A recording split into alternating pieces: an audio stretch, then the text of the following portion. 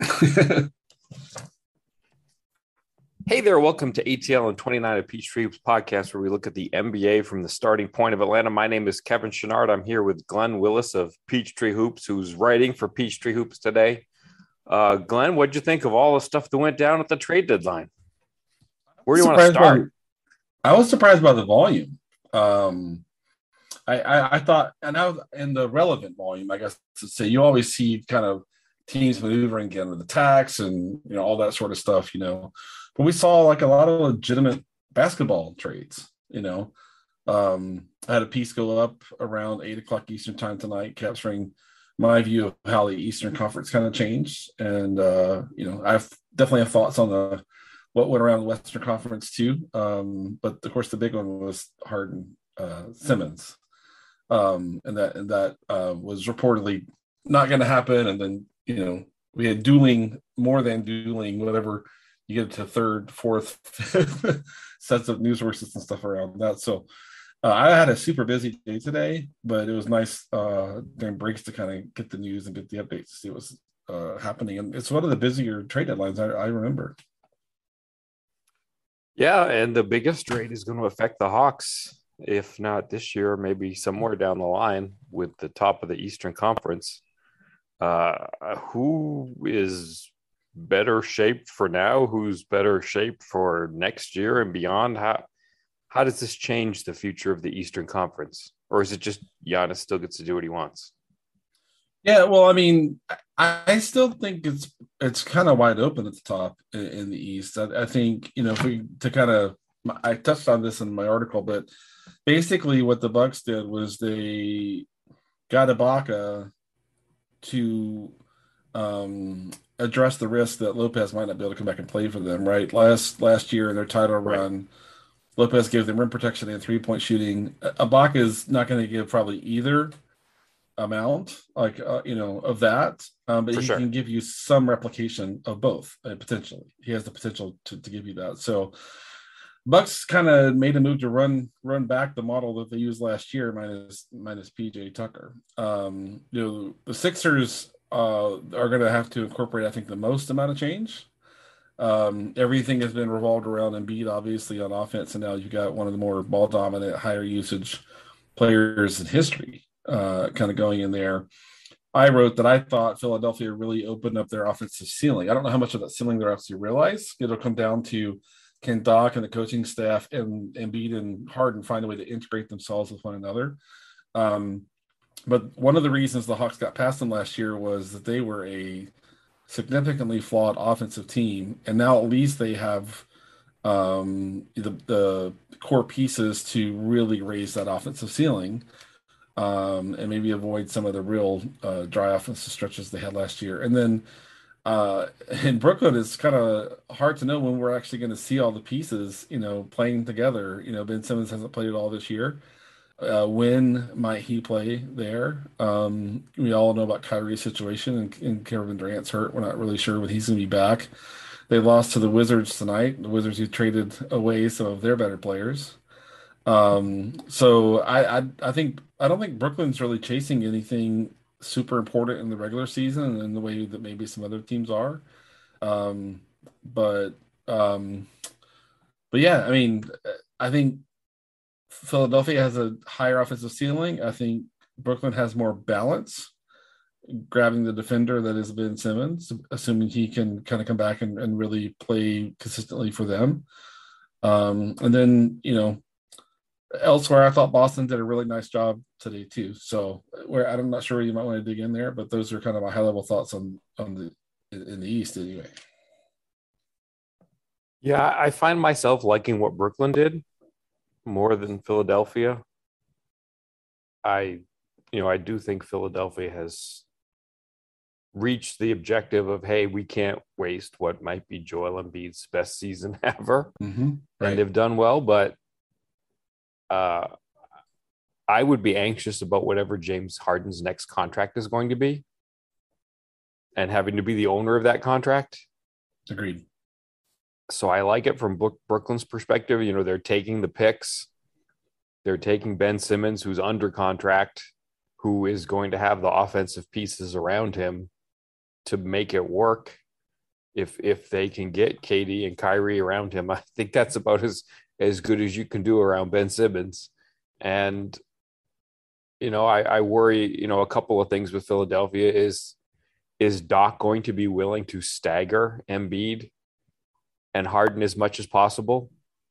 And what does Philadelphia do on defense if you're not switching for James Harden because you've got Joel Embiid? There's you don't want to do that, but you've got to get Harden to be physically right, which at his age, I don't know how he gets to that point and becomes a decent defender in a system that isn't sort of tailor made to cover his flaws. So I don't know. I agree that the Sixers got better on offense, but I have so many question marks to, I feel like they answered one question and opened three more.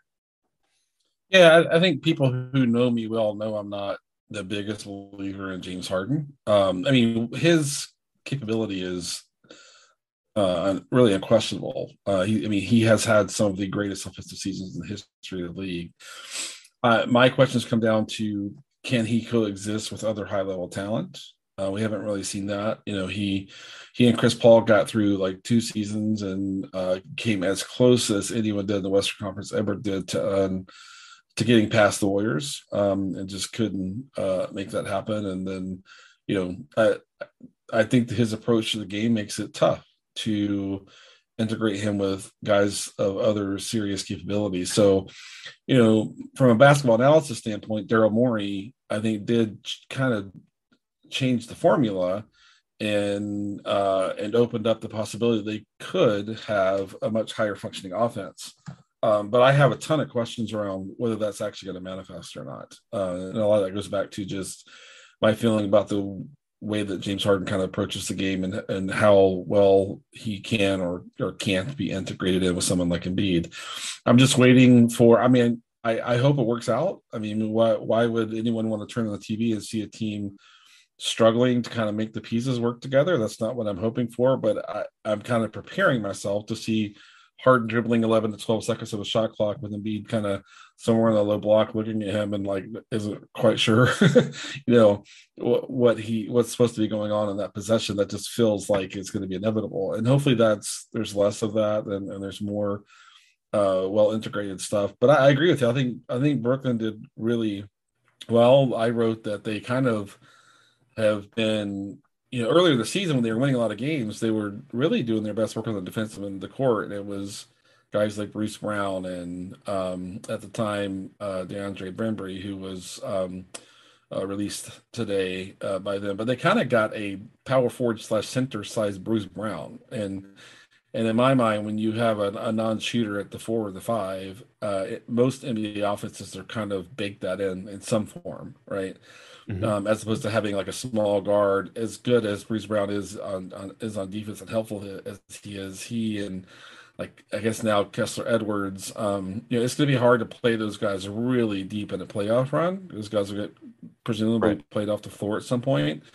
But Simmons gives you so much passing and ball handling, and then he plays a position where typically, like I said, you baked in some non-shooting there, and he's a defensive player of the year caliber defender. And that was not something that they really had in the mix ahead of this trade. So I kind of like the Brooklyn side more too. Although I understand Daryl Morey's position that, Embiid's playing at such a phenomenal level, and you have to kind of factor in also too just injury risk and how long this peak might last for him. I mean, not going to wood, I hope it goes a good long while.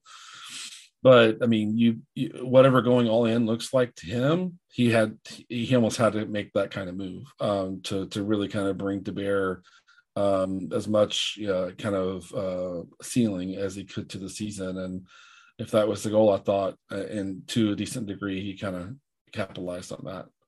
But I'm like you, I like the Brooklyn side better, but how far they go is going to depend on when Durant comes back, how close to 100% is he? Do they get Kyrie Irving for every game in the there's a lot of variables still on the Brooklyn side, of course, as well. But I think that their investment goes beyond this season. Or on the Philadelphia side, just like you said, with that next contract, if that's what they're getting into, he opted into next season, I think today, right? So a little time to kind of work that out. But what is it? He's what 47.5 million next year, I think, and it's going to be more than that on a 5-year deal. Yeah, That he's seems 32 like and a half.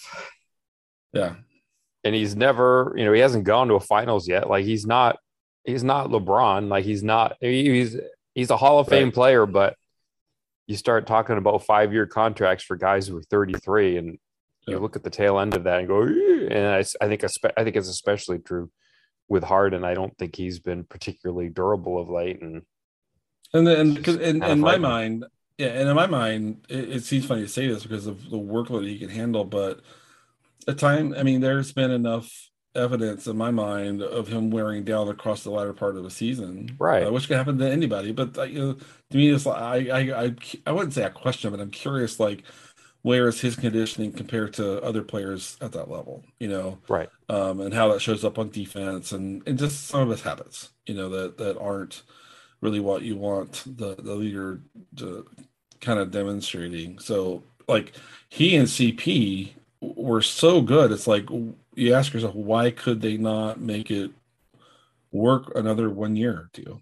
And they were just done. And Morey made one of the worst trades that you could make is sending out CP for Russ, which turned into the Wizards and Lakers and all that sort of stuff. But that's to me that's I'm not shocked that Harden didn't last a super long time in Brooklyn. I'm curious if there's a sense that he doesn't want to be held accountable to the things that the Brooklyn organization wants everyone to buy into, and so he's going to a familiar, person, and it's basketball life, Daryl Morey, and he and Daryl knows what the other is about, and hopefully that provides some comfort and all that sort of stuff. But I just personally have a ton of questions about Harden's ability to integrate and around other high level talent in a way that kind of maximizes all that for a sustained period of time. That's just my own personal kind of question.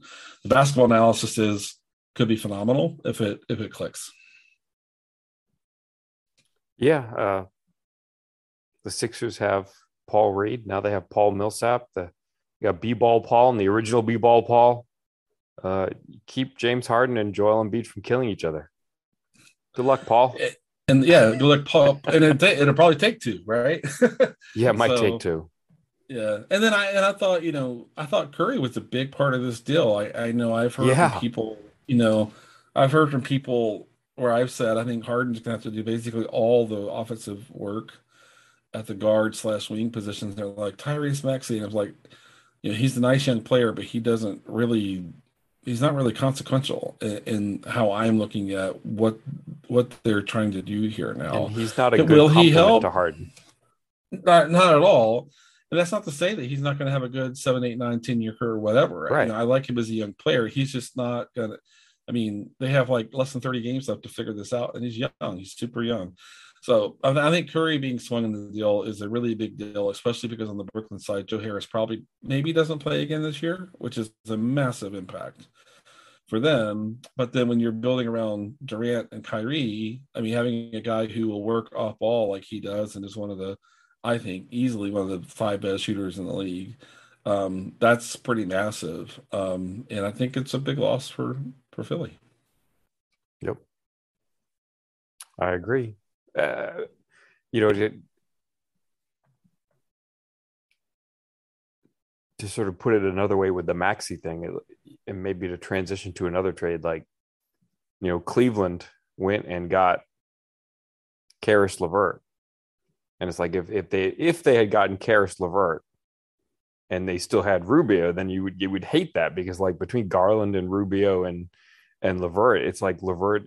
I mean, he's not the complementary piece you want to go with those ball handlers. But with Rubio down for the season, I kind of like it. Like you just need somebody else, some competent uh, playmaker at the point of attack.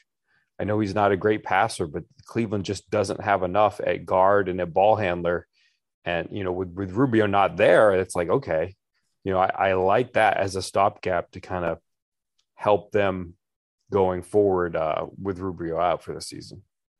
Yeah, I mean, I've been I feel like I've been rooting for Levert for a while. I mean, anybody who kind of enters the league with the injury story and all the effort he put in, and then the other kind of health risks he encountered when he was traded in the Indy and all that sort of stuff. But yeah, I do worry about his passing limitation. I worry about his kind of ball handling being, I would say, average. But I think the idea there was not necessarily that like, oh, we're going to put Garland and Levert on the court and have two real powerhouse like offensive players. Is like, no, in our condition, if we don't put something out there that can stress and over leverage the defense, then Darius Garland is going to be dealing with all of the defensive attention, and we're not going to have anywhere to go. And I think Levert really is just that, a guy who can attack that second side, let the ball rotate to him. If the opposing defense is throwing everything at Garland in the way that Hawks fans see Trey deal with all the time, right? It would be a similar kind of scenario. Yep. And I do even worse for sure. Even for sure. There's no Herter there. There's no Hunter, all that sort of stuff. And so I think the trade is logical from their side. I hope that JB Bickerstaff and the rest of the coaching staff can kind of get Levert to visualize what he needs to be doing to help the team, because I think his instinct is, like a lot of guys, is to just kind of create in a way that feels natural and organic for him, but he needs to be kind of almost surgical in the way he attacks an over leverage defense, which is going to be a difference for him, a change for him. I hope it works out. I'm a little, I guess, worried for them that it might take more than the season, but I mean that's okay. They got a young core with a nice upward trajectory, and if it takes more into like next season, I think that's okay. But in terms of like Cavaliers fans hoping that this is going to kind of solve their issue and kind of get them into a top 4 seed scenario and have them making some noise in the playoffs, I'm not super confident about that. How did Washington get Porzingis for Spencer Dinwiddie and Davis Bertans? Like, I get that maybe Dallas wanted to move on from Kristaps. They couldn't get better than that. Like, they don't even get off money, really. Like, I don't get that deal at all. What are we doing? That's a terrible trade. Am I missing something? It's weird. I mean, the only thing I can think of is just to think that Dinwiddie had a miserable time trying to play with Bill, and that if you kind of get him out of there, that perhaps he goes back to being the Dinwiddie that we all saw kind of before that. We all watched like Reggie Bullock in the playoffs last year struggle as a ball handler and to kind of attack closeouts and things like that. And that's Dinwiddie's going to be on a whole different level. Now, Bullock is a shot maker that Dinwiddie isn't, obviously, but right. Just to have an extra ball handling there, to have a guy who's willing to take tough shots and kind of play in clutch moments and handle and all that sort of stuff. I think if the intel tells you that the bad play we saw for him this year was just a horrible experience trying to integrate with Bill, then this season, his play this season in Washington could be an aberration that gets adjusted as soon as he's kind of in a different setting. So from that vantage point, it makes sense. Davis Bertans, I mean, I think he had to be in the deal to make the money work. He's been an atrocious shooter since he got on this new contract, basically, and his athleticism has just kind of disappeared. I don't know what's going on there, injury or whatever, but I think that had to be there. So I think Dirk. Dirk. I called him Dirk. I think Kristaps is. I don't know. He just starts to strike you as like a malcontent. A guy who's just not been happy in whatever situation, and I get like what the Knicks were when he was there. They're a mess, And if you look at what's going on in Dallas, I know the casual fan might not know, but they have turned over that entire organization in the last year and a half. Right. I like their defense without Porzingis. We saw that. Yeah. Up close this week. Yeah. I mean, but Cuban went in with like Bob Voulgaris and now Donnie Jr.'s out. Oh, yeah. Don Nelson Jr. is out. And I personally think that organization is just a wreck right now. I can't imagine, like, how do you take a guy like Don Nelson Jr. who steered them like through all of they've had a lot of success there for the kind of franchise that they are, Right. in my opinion, and just how steady they've been at kind of chasing just goodness, and been pretty effective at it. And then I don't understand the turnover there. So I mean, you have talent like Luka, who's just phenomenal, who had 50 something points tonight, and they're going to be fine, because you have that top end talent there. But I don't understand like the plan.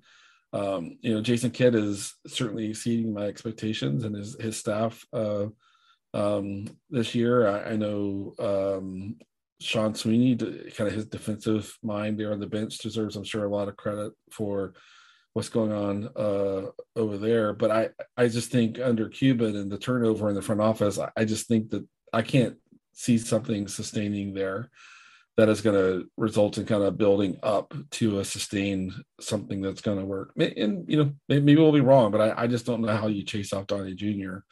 and take all his power away from him after, a couple good decades of really, really good work there and kind of just happen to fall into something better. So I think that's how I feel about Dallas. And then on the Washington side, I think they're trying to kind of figure things out. Like, or do we have Bill for 3, 4, 5 more years, or do we not? And if if we have to move him after he presumably signs an extension, then what are we doing then? And so I think they're trying to sort out what their identity is what I would guess. But a weird trade that kind of makes sense on a couple levels, but doesn't really make sense on very many other levels. But it was an interesting one for sure.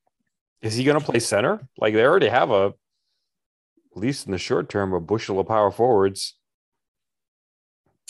Well, I mean, they have Gafford and Bryant, I guess, still there, right? Because they moved Montrez to Charlotte, right? So they have a couple of centers that they've been playing anyway. So it's hard to see. Like, are they going? What are they investing in Rui? What are they investing in Denny? Right?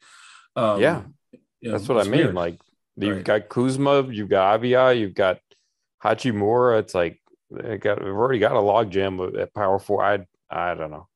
That whole trade is just the trade of sadness. I don't know. Yeah, but I would hope. I mean, like Gafford, it shows some promise for sure, but he still fouls a ton. Right. And then Thomas Bryant is, I enjoy kind of the energy he brings. He's made himself who got traded? Harold got traded, but didn't somebody else get traded too? Am I missing? I feel like somebody else. Maybe not. Pull it up. Yeah, not that I can recall. There's a lot to process. Oh, there's a ton, and you know what? We're going to get something wrong. There's so much today that we're going to get something wrong here. But I have Kevin Pelton's article here. And where the big ones at least are here. Like Gafford. Was it? I feel like it was Gafford ended up somewhere. But maybe I'm wrong. I don't think so. Okay. I know Harold got traded, but let me just I don't want to mess it up. I'd rather pause the podcast. All right. Sure. Looks like he's still on the Wizards. Okay. Yeah, I know that got mixed up on that. I know Charlotte was. Oh, you know what it was? I think no. I know there was news like a week ago that he was like out of the rotation, that they said he wasn't going to play anymore. So maybe that's what I was thinking. Yeah, Bryant just came back and started playing, so it kind of makes sense. I thought their center situation has been weird anyway. Even though they have came in with several competent kind of centers there, but Gafford to me is still a project, and Harrell is a guy who should be playing for, like, on the second unit of a high-powered offensive team, because the way how much he can kind of bring in that kind of role, right? And then Bryant is just kind of a glue guy, that can function on a team where that's what you want from maybe your second string center. But I never felt like any of them were kind of guys that could start on a team that you're really trying to kind of build up, And I looked down the road at Charlotte, who added Montrez today, and kind of the whole season I've been just amazed at what they've been able to put together, kind of 1 through 4, those positions. And it's just like, how do you enter a season with like nothing at center when the rest of your team is pretty darn good, you know. Right. And I just kind of feel like that's kind of where Washington's been heading. And so maybe they are going to play Porzingis at 5. Maybe that is a plan. I'll be shocked if maybe as he gets a little older, his body can kind of handle that, but it's never been able to yet, you know. So we'll see.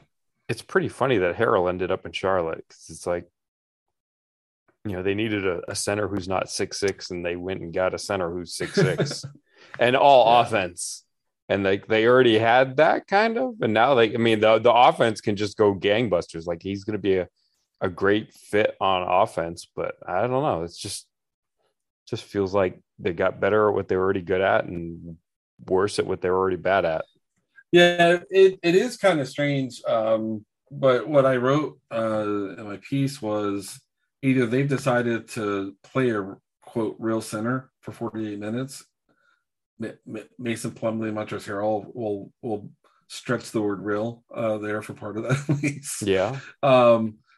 Or they've decided to try to upgrade the Plumlee minutes to Harrell, and they'll still use like PJ Washington at 5, for stretches and such. But we'll have to see which direction they go. Are they still going to play these small ball lineups that just get absolutely mashed on defense, or if they play Plumlee 24 minutes and Montrezl 24 minutes, are they still avoiding getting completely mashed on defense? It's a question.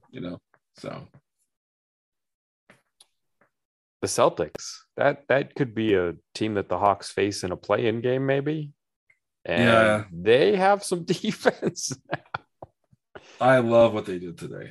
Right.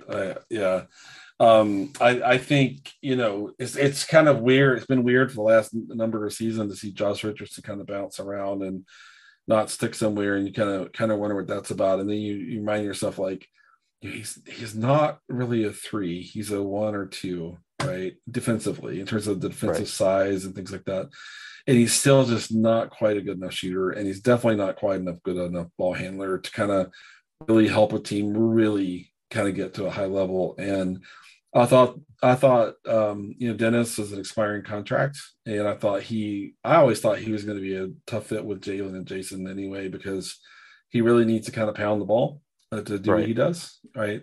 And that's not what you want next to Tatum and Brown there. And and I think Boston doesn't really need a traditional point guard right now. I think they need kind of combo guards, good secure ball handlers that are okay playing off the ball in the half court, and I think Derek White gives you that, and Marcus Smart gives you that. And I think it probably, like, if you turn on ESPN or whatever, I think it might go unnoticed, but the real upgrade from Richardson to White, who I think are pretty comparable defenders, is the ball handling. There's the secure ball handling and the creation.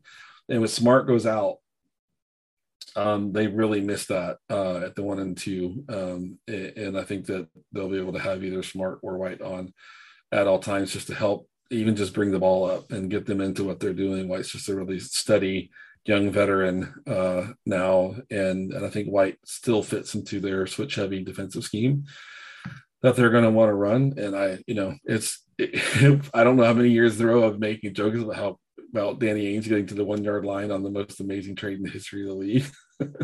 And look at Brad Stevens go out and do some really good work today. That was interesting to see within that franchise for sure. Yeah, you mentioned the switching defense. They also did the German national team trade of Daniel Theis for Dennis Schroeder. Right. Do you like Theis there? Is he just kind of insurance? Is he going to play? How's that going to shake out? I think part of it is just that as they moved toward that in his freedom, I guess he goes by now, I had no fit there at all. And, so I'm not sure what happens with Dennis Schroeder at this point, but I think I always forget in the midst of recording, like, is it Theis or Tease? Theis, yeah. Theis, okay. Yeah. So it's just like the old Vikings coach, which I only know because I lived in Minnesota. But yeah, no, I think he fits that switching scheme on defense, and he has at times been a pretty reliable shooter for the position, And so yeah, I think he works. I think I think that works, and play him behind Rob Williams there, and and that gives them something to go to. I don't think they really had a solution there this year, and they tried some Jabari. I think they tried to kind of fit Grant Williams into that role, and it just hasn't been enough rim protection and rebounding and those sorts of things. So I think now they can kind of use Grant Williams exclusively as a power forward and play him versus matchups that kind of make sense. The rest just kind of all falls together. So, I wrote today that I think makes it pretty unlikely the Hawks catch Boston. I think Boston may be the best defensive team in the league right now, based on how teams are playing right now. And I think it might be pretty tough for the Hawks to get them. I think they did really good work today and improved themselves. This one's a couple days old, but what about the Sabonis Halliburton? That also just, I don't know. Like, Indiana clearly just blew it up. And I guess you kind of have to look at what they did in some sort of totality in terms of what they got for assets and what they can do moving forward and all of that. And Halliburton went from the guy who's like underrated by everybody to maybe the guy that's overrated. That he's not that he's in any way a bad player, but like, I don't know. You Sabonis is a quote unquote all-star. I have to put quotes there, like, but he's 25. I don't know. He doesn't. He just doesn't seem like he moves the needle for Sacramento. Like, well, now they've got Sabonis. They're going to start winning. Like, he's not good enough defensively. I will say this. And I'm Davion Mitchell. Am I getting that name right? That's right. I'm just like, okay. Like, I kind of like Sabonis. Like, I don't think Mitchell is like this terrific caliber of point guard. I mean, obviously he just has massive flaws on offense and he's unbelievable on defense. Right. I kind of like him with Sabonis. I think that's a good mesh. Agreed. If you really think Mitchell can work a point guard, like, Sabonis is the kind of guy you got to put next to him, I think. I still don't think that moves him the needle. Like, you're just going to have to be so good in some other area. Like, you have to, like, I don't know. I mean, I guess they're going to get a great pick this season. I just don't see the path for them. They haven't had a path for a long time, and I'm an old man, so I don't know. I like it enough. It just kind of seems like spinning in place. I think Halliburton honestly maybe gave you a better path. Like, I believe in Halliburton Fox as a pair more than I believe in Mitchell Sabonis, but like, okay, fine. Let you try it out and see how it works. Yeah, I mean, I'm not surprised that ownership group was interested in a guy like Sabonis. An intriguing kind of player, marketable player in that sense, I guess. I like your thoughts on Davion and Sabonis because I think I don't, sort of like when I talked about the Celtics, I don't know that if you're going to build around Sabonis as one of your players, that you need necessarily a traditional point guard because he does so much facilitation. He's such a great passer. He's so good at the elbow. And he knows how to go from elbow to DHO back to elbow. I mean, the way he seamlessly transitions in from one action to the other as the defense throws stuff at him it's elite. It's really special what he does. I know that's a really kind of nuanced area to see him like, oh, I'm mid post. And then the defense runs something at them, and all of a sudden he gets into a DHO, someone coming from the corner from the weak side. Then they clear the defense out again, and all of a sudden I'm back. And the way he kind of manipulates and handles all the stuff is just, it's something to watch, and it's different than what you get out of most centers. But because of his defensive limitations, and he's a physical center, and he'll work for rebounds for sure, but he just really doesn't have any verticality to him, and the rim protection is just not there. So I think you're going to have to build. When I think about at the 2, 3, and 4, I think about like if they had what Toronto had going on with like Scotty Barnes and OG, right? That's what Thad Young, they went and added to it. Yeah, we can talk about that in a minute. But like you're gonna need like a 3 and a 4 that's like a Scotty Barnes, OG Anunoby to work defensively with Sabonis. right? So it made sense that, I mean, whatever, if Marvin Bagley is a thing or not, it's a different conversation. But like they went ahead and moved on from him. Right. But like I don't know if you what that did you watch any of the Kings and who were they the Wolves last night? Did you happen to catch any of No, that? no. But like Metu was like, I mean, Sabonis was diming him up like crazy on baseline cuts and all that sort of stuff, and he's, you know, most like literally 80% of casual NBA fans might not know who he is, but he might like be the template of something that could work at power forward. A lot of energy, some shooting equity, and he just like cut that like just nonstop cutting in the half court. And I was watching that game last night. I was like, Sabonis might lead the league in assists if they just put a bunch of cutters around him Right. and stuff. So I mean, they definitely don't have the roster makeup right now to kind of do anything with him. But if they could kind of pursue a Toronto kind of type of model right now, you know, I think it could work, and I think Davion could be kind of your kind of point guard defender throughout all of that. And but there's a lot of work to do in Sacramento. An evergreen statement to make, I guess.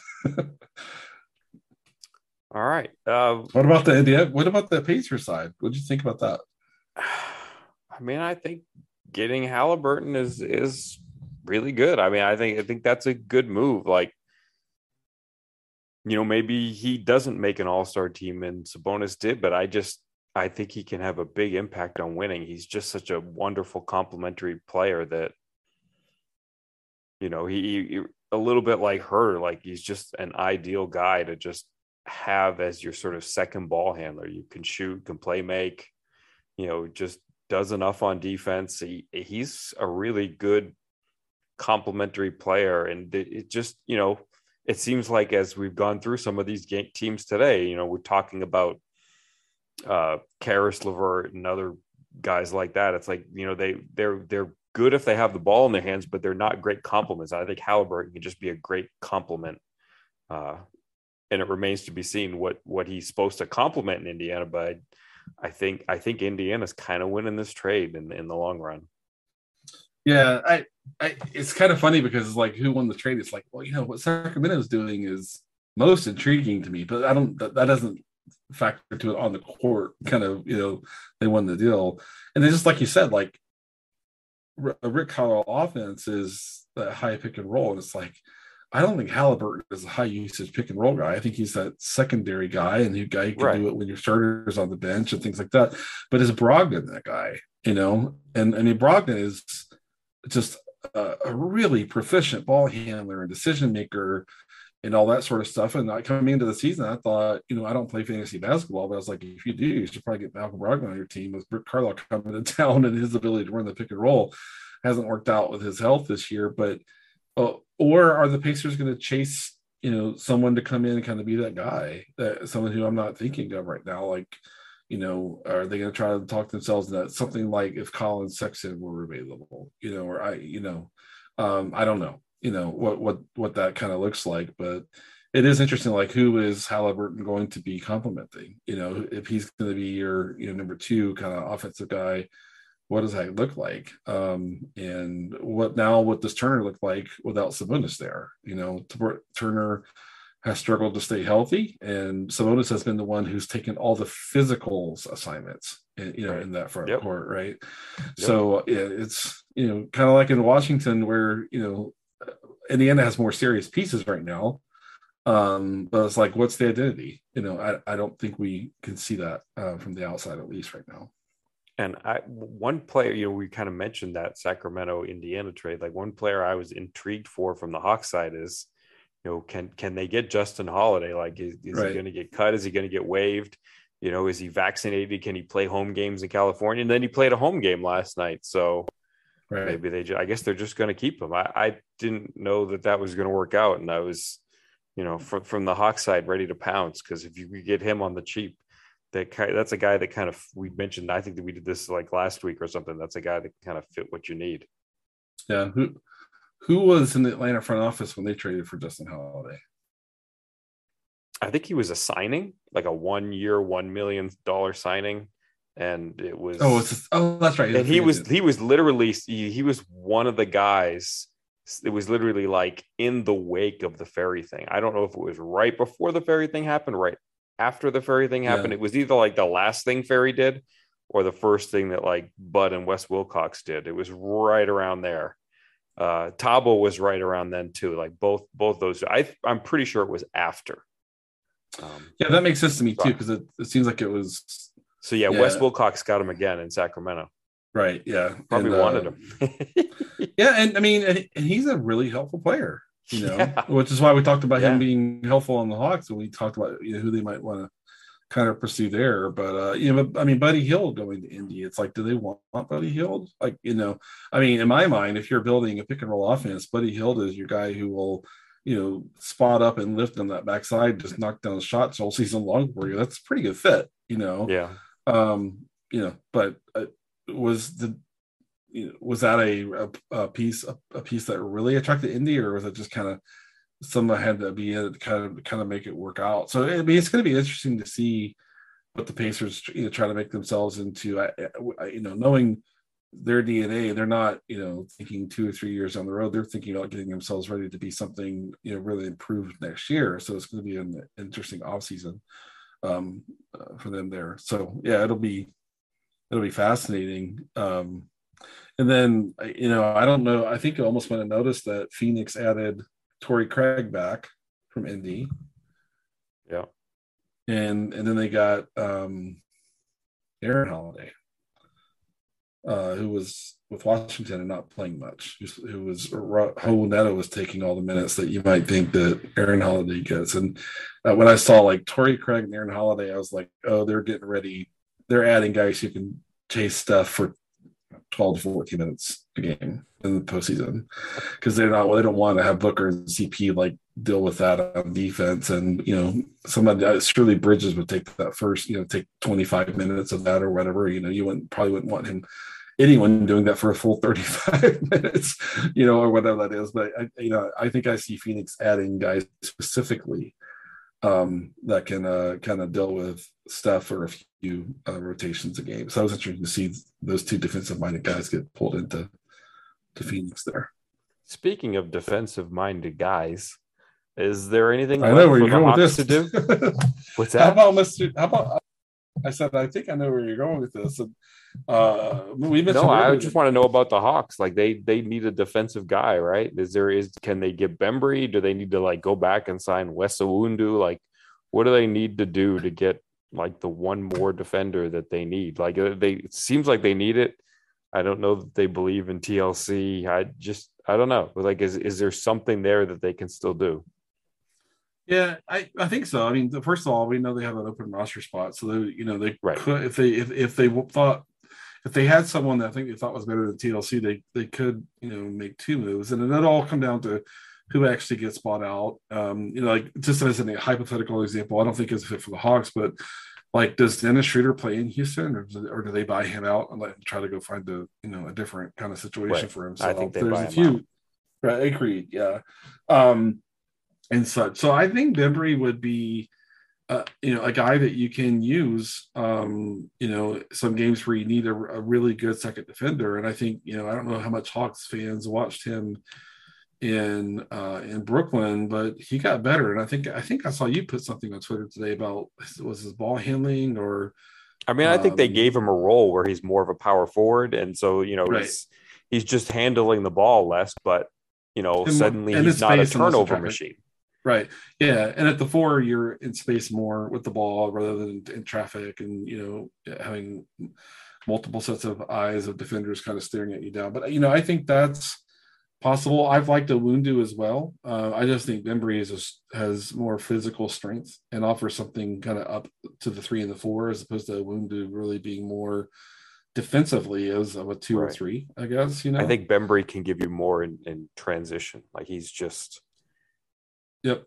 When he was in Atlanta, the early years, I think he struggled a little bit with finishing in transition, but like in terms of defensive transition, and now I think a little bit on offense, I think that's just a guy that can give you that.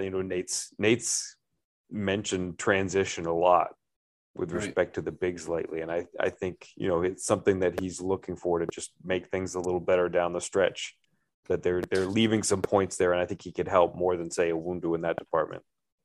Yeah, and it's interesting when I want to tell the short version of this, but like when I think about it, this applies in different ways. So I think to Tori and DeAndre to start, out in Bud, where Bud's system is as prescriptive as it gets. You stand right there, and then when this happens, you move right there.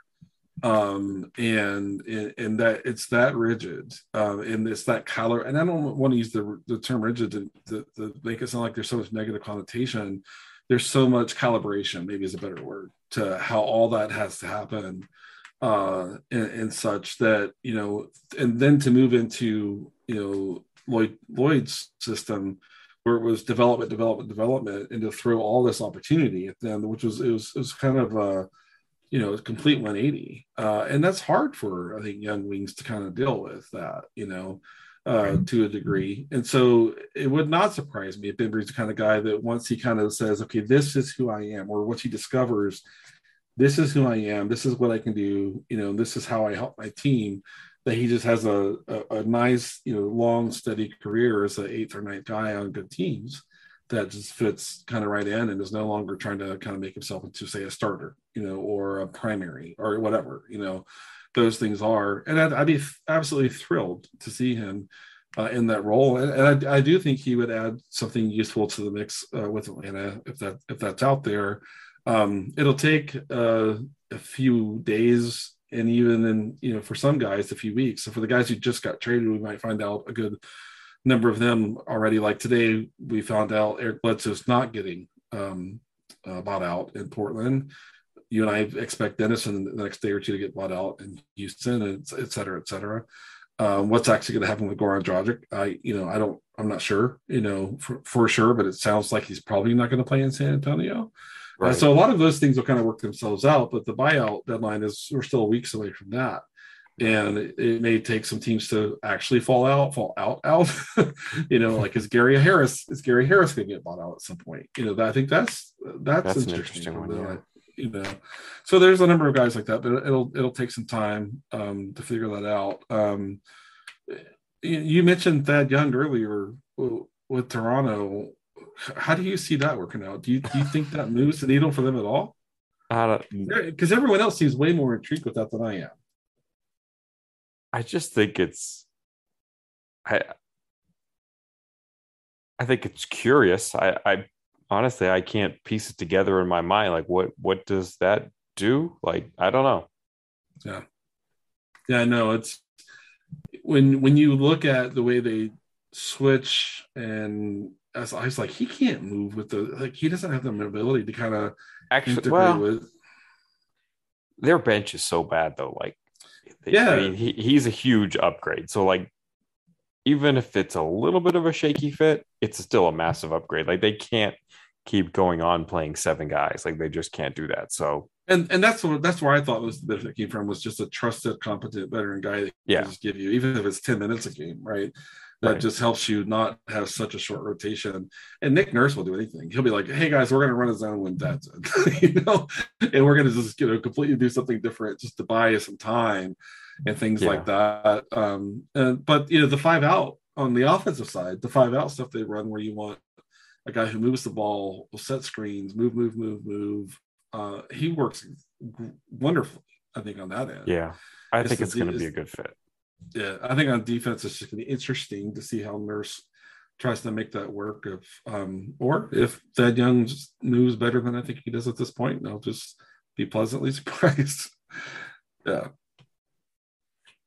Yeah, that sounds good. Are we missing any? I mean, I know that we haven't necessarily talked about everything. Like you mentioned Serge Ibaka helping the Bucks. Are there any other of the spokes in that 4-way trade that intrigue you? No, I mean, not necessarily. I mean, DiVincenzo going into Sacramento, like, I guess he's going to probably go right into the Halliburton kind of role, right? Or Buddy. I mean, he's certainly replacing some of the Halliburton Buddy Hield minutes. Like, he should play a lot when he's healthy. Yeah, but he type of creation skills and ball handling that Halliburton has to me anyway. And so that's where I kind of see him going in there. Where Holiday's obviously not the shooter Buddy Hield is, but Holiday's not the ball handler and creator that like Halliburton and DiVincenzo's are. So that'll be interesting. But no, the one last one is, you know, Utah trying to put their season back together after all these losses. Mm-hmm. Joe Ingles going down, and then they went out and got Nickeil Alexander-Walker to add into the mix, and they needed point of attack defense so desperately, Right. That I feel like this one's kind of being lost in the volume of all these other trades, and I think that's fascinating too, to kind of see how Quinn Snyder tries to make that work, because their offensive stuff is pretty prescriptive too. I mean, you know, Quinn coached under Bud, you know, for a piece of time there and stuff. And, you know, can they get, you know, Nickeil Alexander-Walker, can they get him kind of functioning around, you know, Donovan and Conley and, you know, and kind of give them someone like, you know, Royce O'Neal's a really big defender, you know, big forward wing, you know, and Alexander-Walker is more guy to put on ball. And like, is he, you know, Donovan struggled to stay healthy this year a little bit. Is like, is he going to take some of that defensive workload they've always had to steer toward Donovan? You know, so I just find that to be a really intriguing kind of one there. I mean, everyone is focused more around kind of the CJ, you know, into New Orleans naturally. CJ has such a high profile. To me, he's such a likable player to me. But I think, you know, I think we forget how serious of a team Utah was like the first half of this year, first third of this year, whatever it was. They had the, you know, best record in the league. They're still the number one offense. Yep. And they needed some defensive presence there. And I think it's going to be interesting to see how much this might help them. I'll be interested to see. Okay. Yeah, I don't know. It doesn't move the needle a ton for me. I don't know. I just. Yeah, I'm not sure, but I'm just not super excited about Utah, I guess. I think that's part of it. Yeah, I don't even know if they're that super excited about themselves right now. All the noise you kind of hear around them is like, yeah, Rudy and Donovan are fine, and then you hear something, and it's like, who knows what's true, right? But at times you're like, man, they look good, and then like a few weeks later, you're like, man, it sounds like nobody's having fun there, you know. So it's interesting, and then kind of Danny Ainge coming in there makes it even that, like, gives it a whole nother kind of dynamic that makes it just super weird to me, you know. Yeah, he's not there to make friends, that's for sure. Is there anything else we need to talk about from a Hawks perspective? I don't think so. Really, we did the 29 more than the ATL. We sure did. I mean, they got the Spurs next, right? Yeah. So Spurs, and then is it Celtics on Sunday?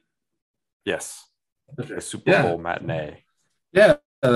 So that's how buried I've been in trying to kind of do my own analysis around this. But you know, need to win against the Spurs, and then Boston's a team they're chasing. So big games.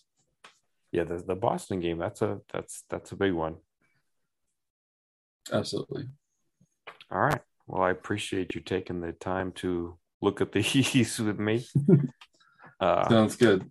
Yeah. All right. Well, thank you, Glenn. Have a good night. Thanks, Kevin. Enjoyed it.